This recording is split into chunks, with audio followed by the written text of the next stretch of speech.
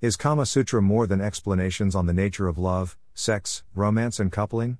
Could the works necessarily be philosophical in nature? Do your philosophies on love, sex, romance and coupling require more careful consideration?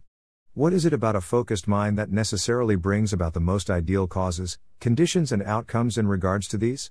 Is Kama Sutra really only related to sexual positions, or is this merely a myth? Why is Kama Sutra so commonly misunderstood in the West? I hope to explore these questions and more over time as well with this blog.